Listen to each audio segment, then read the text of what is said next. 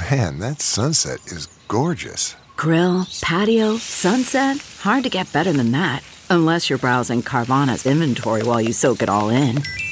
Oh, burger time. So sit back, get comfortable. Carvana's got thousands of cars under $20,000 just waiting for you. I could stay here forever. Carvana, where car buying meets comfort meets convenience. Download the app or visit Carvana.com today. It's Ask Dr. Phil. Have you had the talk with your children?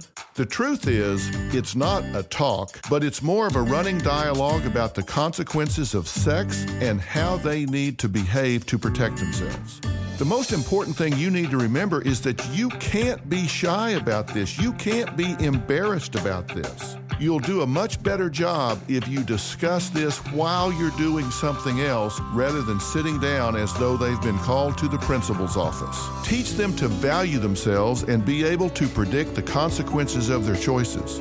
Fast forwarding a bit can save a lot of pain. For more information, log on to drphil.com. I'm Dr. Phil. Hi, it's Stephen Colbert, and I'm here to tell you about The Late Show Pod Show, which is the podcast of The Late Show with me, Stephen Colbert, and I'm here with my producer of the podcast, Becca. Hi, Becca. Hi, Stephen. And how long have you been the producer of this?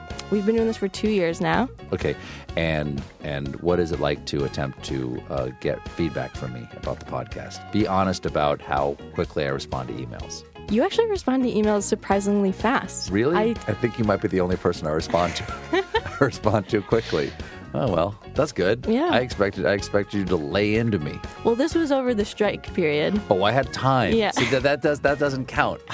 Sure, I responded to everything because responding to you putting reruns up on the podcast was like a form of employment. Yeah. And I felt like I had something to get up for every day. So thank you for that. Listen to The Late Show Pod Show with Stephen Colbert wherever you get your podcasts.